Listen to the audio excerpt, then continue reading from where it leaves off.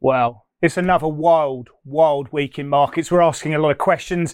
We're not seeing any circuit breakers, and markets can't price risk in this situation. So many equity indices at the moment are in bear market territory. The US dollar is king, and commodities are for the bravest of souls. We go inside all of these factors as we assess the trade-off.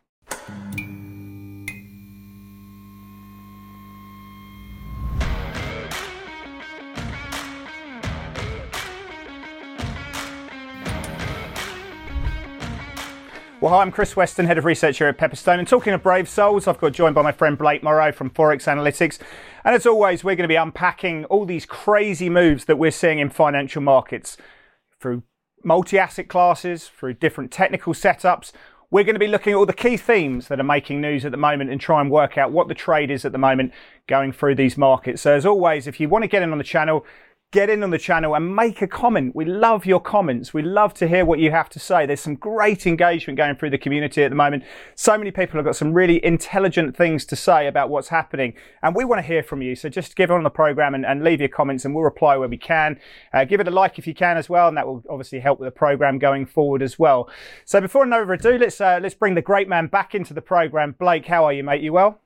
I'm doing well. How are you doing, Chris? Good, mate. Good. Look, carnage, tin hats, that kind of stuff. I talk about circuit breakers. What's the thing that you're looking out for right now that gives you a sense that things are just overdone, overcooked? I'm looking for the markets in turmoil piece on CNBC's screen. Soon as I see that, I know it's about time to be leveraged long anything and everything. We're not there at the moment, and we make a joke of the situation. Obviously, it's a very serious situation. Yeah, people are losing money, people are making money, but obviously the driving force behind all of this is a very serious situation, and we can't forget. Of course, we can't forget. But yeah, I agree. Yeah, CNBC comes up. I think we know that that's the point of maximum pessimism being priced into market, but I don't think we're there yet. Anyway, let's go straight into the program and let's have a look at topical thunder and go through some of the factors that are making the news at the moment. Blake, I want to talk about the big picture. Let's set the scene here because we just talked about markets in turmoil. Markets really are in turmoil at the moment. We've got the VIX trading and getting into the high 30s. You know, they're talking, the implied move on a daily basis on the S&P is well over 2%. You know, you've got the NASDAQ in bear market territory at the moment. Tech can't find a friend. You've got incredible volatility in commodity prices. I mean, wheat, you can't get a trade on. Every day it just opens up, limits up. You can't get a trade. But it's just flying. It's trading like a meme stock. You know, you're seeing incredible movement in the currency markets. The implied volatility in the euro is super high, multi-year highs. And for me, if I can be afforded this situation, is we're trying to understand the circuit breakers that change this. And there's three major factors. There's one, what's going to what are Russia going to do? What's Putin going to do? And we don't know the answers to that. We can't price risk around that, so we can't find the circuit breaker. The second thing, it's de-escalation is the circuit breaker. The second thing is, what are the Fed going to do? And for me, they haven't got the markets back. We're looking for a circuit breaker from the Fed, and it's not coming. The third thing is around the food crisis. What does the price in wheat and all these factors mean for emerging markets? We're looking for all these circuit breakers. We can't see them, and that's why we're seeing the volatility. What are you sensing here? I think it's just the extremes are going to. We're either at the peak or very close to the peak, Chris. And I was actually just randomly at a ice cream place with my nephew.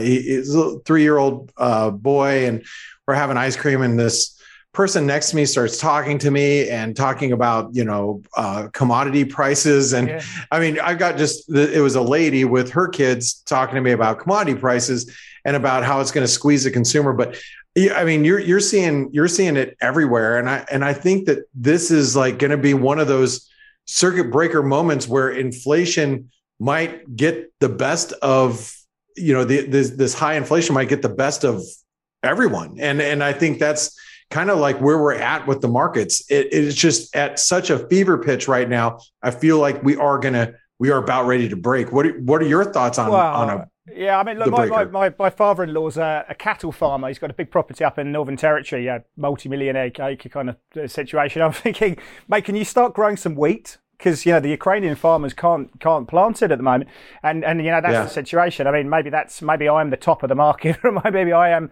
the new ice cream or the taxi situation. But for me, excuse me, the major issue here is the market wants the Fed to pivot, but they're not going to pivot. We're going to see an inflation read this week, and you do not have the Fed's back this time around, and the market feels vulnerable. Across asset class, we've got poor liquidity going through the market, awful liquidity. It's easy to move markets. You've got margin calls going off left, right, and centre, flow. I don't think we're past the eye of the storm at the moment. I still think there's a lot of circuit breakers, a lot of questions being asked, and we're not getting the answers at the moment. So I think there's more to come. And that's the point you should be making, is that the Fed does not have the markets back at this moment. They have to either fight, slower growth, or they got to fight inflation. Right now, they're going to be fighting inflation. Sure. And we'll be finding out in just a couple of topics how hard they're going to fight. But let's take a look at the euro. Yeah. And I wanted to talk a little bit about the euro currency, because my question is this move a little overdone? And I'll be the first one to admit, Chris, I stood in the way, took some of my profits, but the euro looked like it would find some sort of lows, but it just kept going lower almost across the board. On my week ahead video for just that we put out every week that I've been doing for years, I talked about the euro hitting a multi-decade low. I mean, this is where, the creation of the euro single currency, you connect the lows, and we went below it today, but we closed back above it. And I think these are going to be really pivotal levels. But also, I look at sentiment, and sentiment is at 5.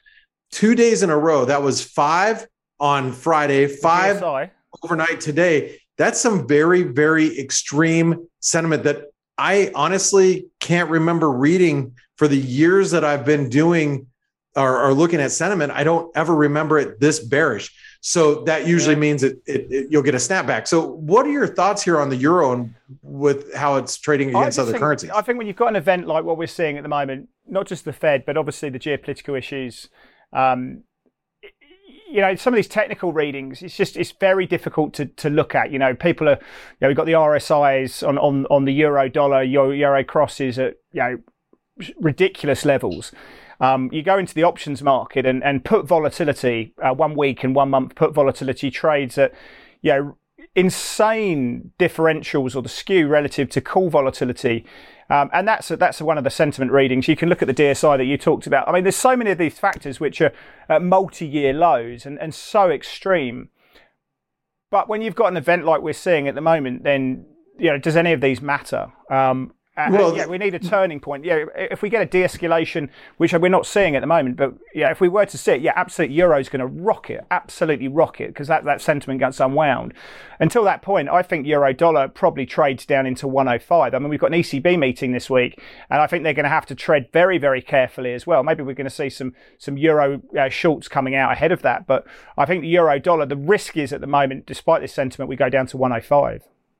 You mean we're not going to get a Draghi do whatever it takes moment with Lagarde? We're not going to get that. What is the do whatever it takes, though? To be honest, you've got rising inflation expectations in Europe. You've got five-year forwards well above 2% now and rising, but you've got a stagflationary environment, and they've got to set policy to that. Well, they're going to be dovish at me, in my opinion, on that situation. So, I think Europe's tough. People want their money out of Europe. It's almost ground zero in there, and that's why the euro's been flogged. Euro equities have been smashed, and so me, the euro is until we get a clearer understanding, Europe underperforms in a big way. Well, and that's one thing that's happened with the euro is it's been repriced. The market's repriced. Whether we get a bounce or a consolidation probably has more to do with geopolitics than any technical indicators we see, right? Okay, absolutely. But I think one of the other issues that we've got to look at is this week we've got CPI coming through in the US, right? So, what you guys are feeling on the ground, I mean, whether this is real or whether actually what you're feeling in price pressures is something actually difficult. The Fed sets policy by PCE, but we always reflect on CPI. That's what the market's more sensitive to. Now, I think it's really interesting because, as I say, I think one of the big concerns for equity markets, for markets more broadly, is the lack of belief that this time the Fed have got their back. This time is genuinely different.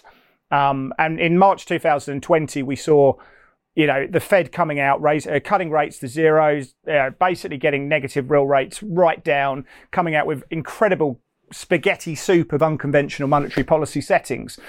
This time, they're not going to do it. I mean, we've got an inflation read this week. The market's looking for headline inflation, which I think is the one you want to look at, to push up to 7.8, 7.9%. If we get an 8 handle on inflation when unemployment is at full employment, how on earth can the Fed react to market pricing? This is just such a crazy shift. So I think if we get an 8% level, the market takes another dive lower. Rates probably sell off. We go higher yields. Equity markets just take lower because you've got an 8% level. It incentivizes the Fed to say, you're on your own, market, Mr. Market. This time's different. What do you think? Well, I guess the question I got to ask you, Chris, and I want to ask this specifically to you, is a hot reading at 8%, is that provoking the Fed to actually raise rates by a half a basis point? Do you think they'll actually do that? No, I can't see them doing 50. I mean, look, market pricing at the moment is around 90%. We get 25 basis points. An 8% read is a little bit hotter. You might get the Fed funds selling off a little bit, and you might see, just over a maybe 25, 30 basis points priced in, maybe. But I think in this situation, this dynamic, look, one of the concerns you have is that if you look at the yield curve, the difference between 2 and 5 year treasuries or 2 and 10 year treasuries or longer yield, the yield curve is basically saying to the Fed, you're either going to raise into a recession or you're going to be the people who actually create the recession, because so much of this is created by supply side issues that raising rates is going to lower demand. Now, lower demand when you're actually seeing lower supply is not a bad thing, but this is not a demand issue, and you're going to cripple demand in this situation. So I think and if you do that, then you cripple demand into a rising inflation. Then people still really, for real this time, start throwing around the stagflation. Exactly. So the question is, all the time. The question is our job, Blake, is to price risk and react to risk events that are coming through. When you've got these Tiptronic players, you don't know what to believe or want to understand in terms of what's going on in the Ukraine and what Russia are planning to do and these factors. We can't price risk around that.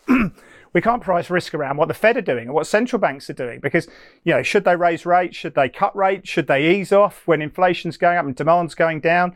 I mean, our understanding and ability to price risk is very low, which is why we're seeing such low liquidity and why we're seeing such high volatility, in my view. Well, Chris, CPI obviously is going to be, that's what everybody's looking for. I actually think that the CPI read could be bigger than might even be bigger than the interest rate decision going into next week, believe it or not. But we'll see. But we also need to talk about commodities, since we are talking about inflation. Let's talk about commodities, and are we at peak commodity prices? Because one of the things that's going to clamp down on this rise, this meteoric rise that we've seen. You pointed out wheat. You look at natural gas. You look at heating oil, just regular gasoline, crude oil, trade up to, what did we trade up to today? 126. We got up to 130 in 130. I mean, but everything across the board, prices are going up. And at what point, I got to ask this, will it stifle demand where people say, you know what, I have to cut out this to pay for that? Yeah. And when you have I know the U.S. economy, so much of the U.S. economy is paycheck to paycheck, and that's a fact.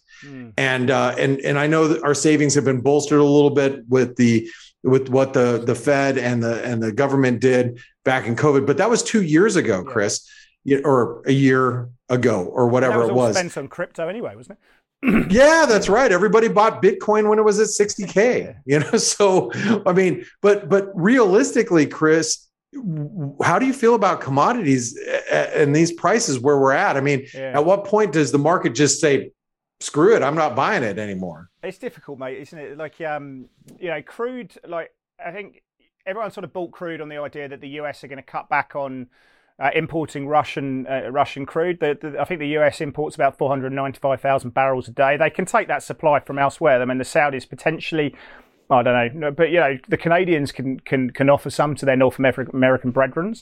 But Argentina? But the issue here is what happens in Europe. Ultimately, Europe are the elephant in the room. I mean, if you like, Germany have said they're going to lower their reliance on Russian gas and crude by 80% over the coming years or so, and maybe that's a signal. But if Europe were to come out and cut back, then I think you'd be looking at 150 on crude easily. We're not sure if that's going to happen. They'll be shooting themselves in the foot. But that's the elephant in the room is what the Europe. So the US have pulled back a little bit. I'm not calling a top on this. I think this is for the brave. The range expansion in so much of these commodities is huge. Your position sizing needs to be absolutely tiny because the risk that you're taking on these positions is huge. So if you're brave enough to trade this space, wheat, I mean, you can't even get a fill on wheat. It just opens up, limit up every day. Gold's a little bit easier. We're back above 2,000 now. Copper got above $5. It pulled back a little bit, and whether we can pull back up there. But, I think I'm not calling a top in any of these commodities at the moment, but I am saying that if you are trading them, the ranges that you're seeing on a daily basis are insane. Your position sizing needs to be minimum in these markets if you're going to survive and you continue to play in this game. Anyway, let's go into some of the charts that Blake and I are looking at. Let's go to That's a Setup.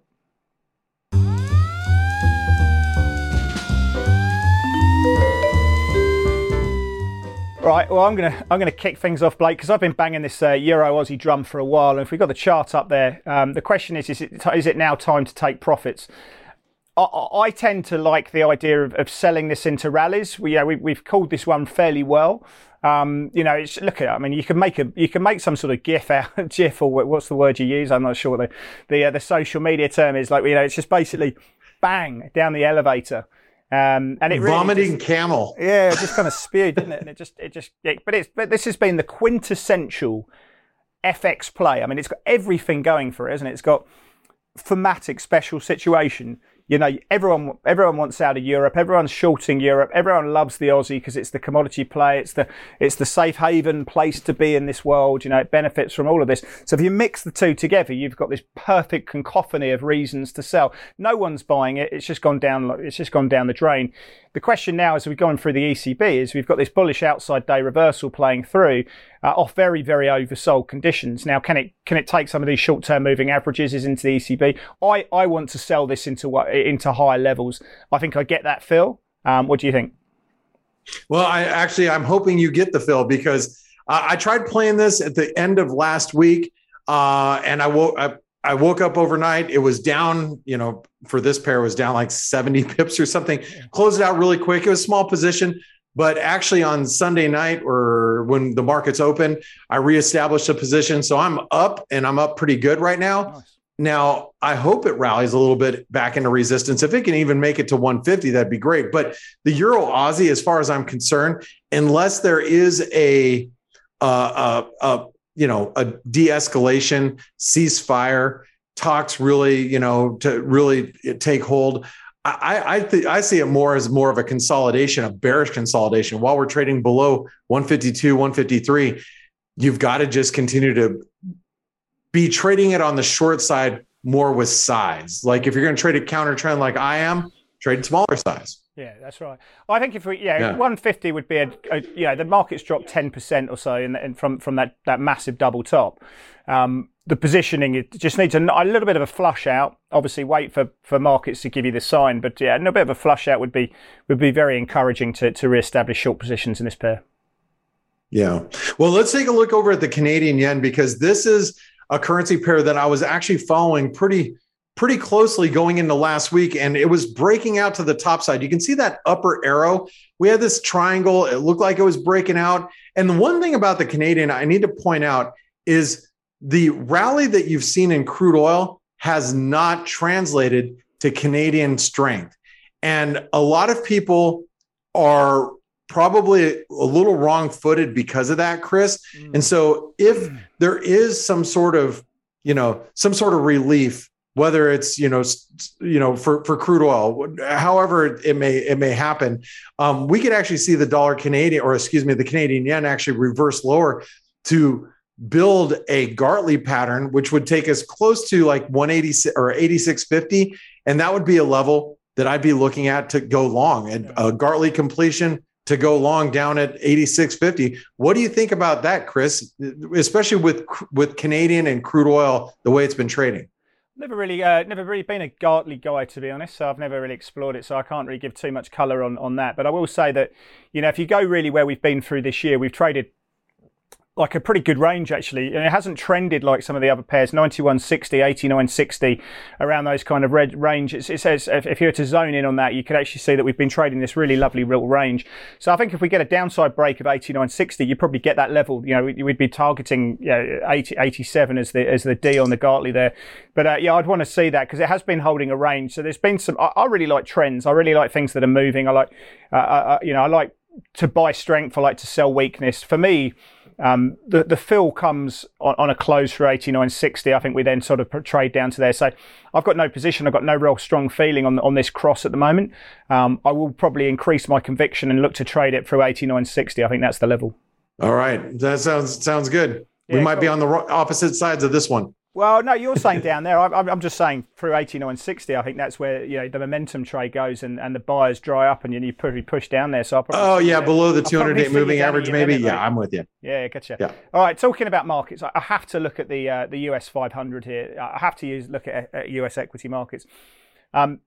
It's dark, isn't it? It's really dark in the markets at the moment. The equity markets, European markets have been flogged, but what we're seeing now is we're right on the support level on the US 500, the S&P 500 there. You can't find different. Energy's doing okay within that. Materials even getting taken down. But we're right on the support level at the moment. So, we tried to make a move up into 44, 47, failed miserably. We're testing that lower Bollinger Band at the moment. I think those Bollinger Bands start expanding. I think a break of that 4,200 level, and really, it gets uglier. I mean, it's pretty ugly at the moment. The Nasdaq's in bear market territory. We're down 20%. The S&P is down about 12% or so from this high, so it's holding up a little bit better.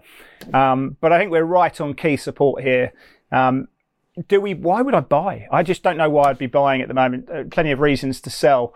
But maybe the reason that I don't want to buy is reason to buy in itself. What do you think?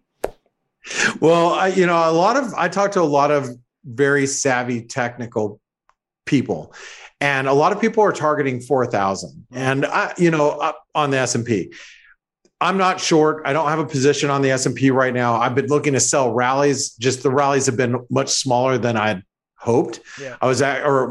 Much smaller than I hoped. I was really looking for more of a move up towards the 200-day moving average, right, which comes up around 44, like 80, 44, 90, somewhere around there. I was really looking to sell into, but it doesn't look like that's going to come to fruition. But, Chris, I actually want to sell rallies here. I don't necessarily want to buy dips. Although if it did get to the 4,000 big figure level, I sure would like to see how it reacts around there to see if it is bounce worthy, if you will. Well, I think that 20-day, which you can see is the orange line in the middle of the Bollinger Band, that's holding up play. I think the fact that we sold off there tells you that the market wants to go lower.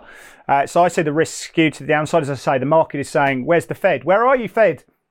Can't find it. We're feeling alone. I think the market trades lower. CPI number this week, if we get it above 8%. And it's good night, Irene, I think, in the equity market, unfortunately. But we can't be lazy, in these markets. If the market's going down and you've got investments, hedge them. Why not hedge them? I mean, there's no reason to not do that. I think if we get an 8% level, then, I think it goes lower. And I think, that trend is going to get bearish again. All right. Well, one of the things that may do it to it, Chris, might be the 10-year yield. And I want to focus a little bit on the 10-year yield because it's actually back testing a very big, this is a triangle, and it was a triangle breakout way back in, I guess that was right at the beginning of January when stocks really peaked and they hit the all-time highs. Yields broke out, and that breakout really kind of put a little bit of selling pressure into equities. What we've seen is we've seen it back up towards that breakout point and that blue trend line you can see right there, Chris. One of the things that's been so surprising to me is that that bonds and bond yields, let's just say bond yields have been holding up very well in light of this very weak market. And I think the way you translate it is exactly what you said earlier. This is the market saying, hey, look, the Fed doesn't really have our back right now. But if we see a rise in yields and we see a bounce at current levels, is that going to be following like a hot print from out of CPI tomorrow? What do you think with the 10-year yield here, Chris? Well, it's got yeah, I mean, getting into fixed income, I mean, you've got those cross currents, haven't you, between higher inflation expectations on the break evens. You've got realised inflation, which is going to push up, and demand for safety at the same time. So you've got push pull on.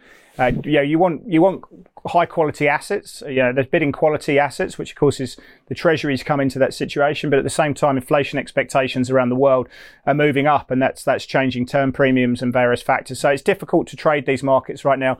Obviously, if we get an above expectation CPI number, then you may see some selling. But I think most of that selling is going to be probably in the front end of the curve. I'll be looking at 2s and 5-year treasuries. The more important situation for me right now is the shape of the yield curve and what that's telling you. And right now, that's telling me that the market says to the Fed, you shouldn't be raising rates into this environment. And I think that's right. Well, I have to say the bid in treasuries isn't quite there, and not what you would expect in today's current environment, Chris. Yeah, that's right. All right. Well, on that slightly sour note, let's go to our play of the day.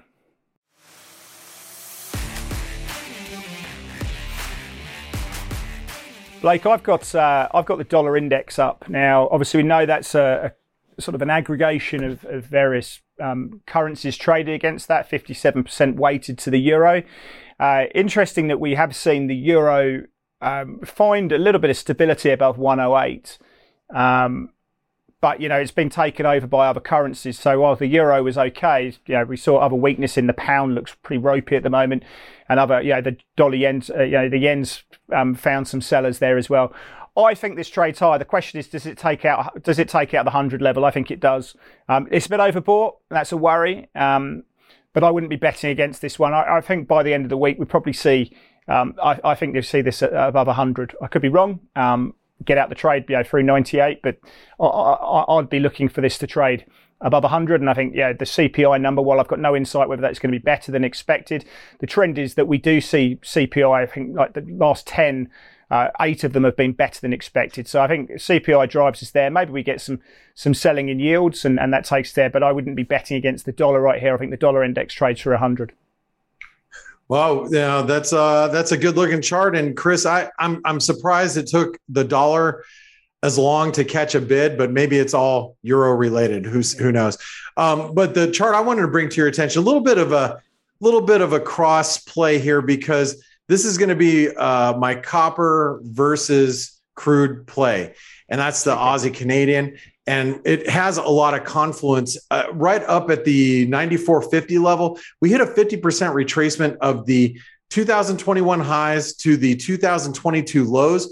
And then it's also 127% extension of basically the last move down, which took place the end of December to January. Then we reversed higher. I actually think that this confluence up at 94.50 is going to hold. And I'm actually looking to sell rallies as long as we stay below that. But this is my copper crude trade, because I actually think crude oil is going to stay relatively bid. But I don't know if you caught this today, Chris, or, while you were sleeping in North American trade, copper actually hit a new high and reversed pretty aggressively. So as a result, I'm actually looking to sell the Aussie Canadian cross as long as we stay below 94.50. And that's going to be my play of the day. Well, I think the copper had about a 7.2% range. So you should have said that to us 6 months ago. I think we'd be holding our sides and chuckling profusely, wouldn't we? But that's the world we live in these days. And as I say, that's the markets we trade.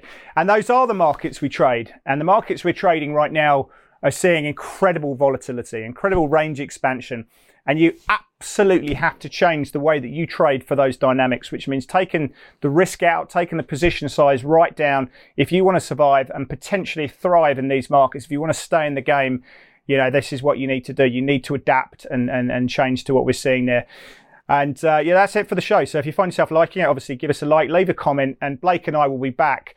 Hopefully this volatility continues in a way, but obviously we hope the news flow changes to be in a little bit more positive fashion. We'll see you next week for more of the trade-off.